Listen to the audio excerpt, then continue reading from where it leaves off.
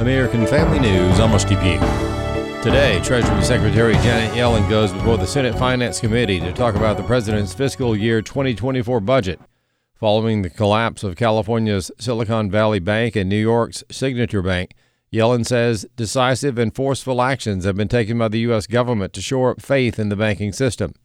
Edward Lawrence in Washington with more. She will also say that the deposits will be there when customers want them and the banking system remains strong. Now, a Treasury official is telling me that she has been in close contact with the White House and Federal Reserve over the past week. An administration source familiar with the review of what happened says that the U.S. officials see signs of stabilization of deposit flows. The secretary will field questions from Republican senators asking if the administration's policies leading to high inflation ultimately caused the collapse. And the secretary will also talk about the president's budget. She will defend the tax hikes as well as the spending and argue that the president needs time to finish the job. Utah becomes the latest state to enact stricter abortion laws, following the U.S. Supreme Court's ruling overturning Roe v. Wade. The law, signed by Republican Governor Spencer Cox, prevents abortion clinics in Utah from obtaining new licenses, essentially eliminating the procedure altogether at health clinics in 2024. Planned Parenthood has previously warned the law could dramatically hamper its ability to provide abortions in the state, where Republican lawmakers say the law protects the innocent and the unborn, adding that the state no longer needs abortion clinics after the U.S. Supreme Court overturned the constitutional right to abortion. Currently, abortion in Utah is legal under 18 weeks, under a temporary restraining order blocking enforcement of the state's trigger law that bans the procedure.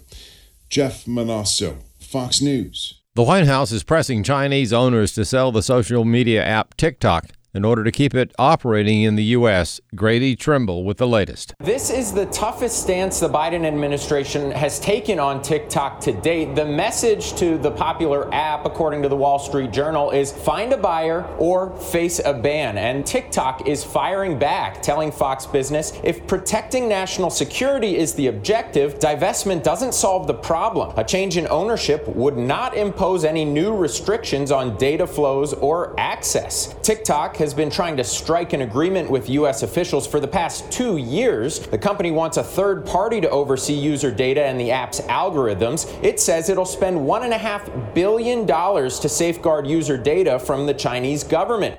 An immigration enforcement organization says a proposal by Texas Republicans to create a state immigration police force is a creative way to help protect the people from the Biden administration's refusal to protect the border.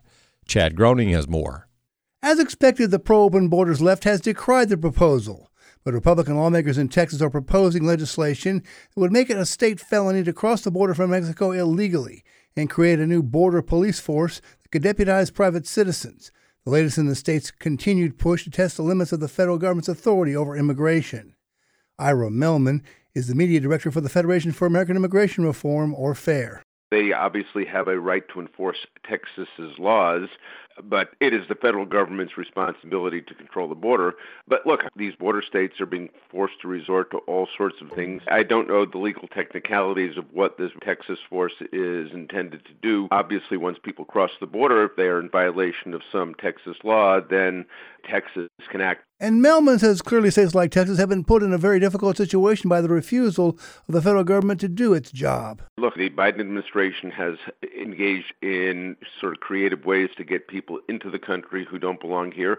I guess the shoe can be on the other foot, and these state governments can start to think of creative ways that they can protect the interests of their people. For example, people arrested for crossing into Texas illegally would face up to 10 years in prison and up to $10,000 in fines for each violation.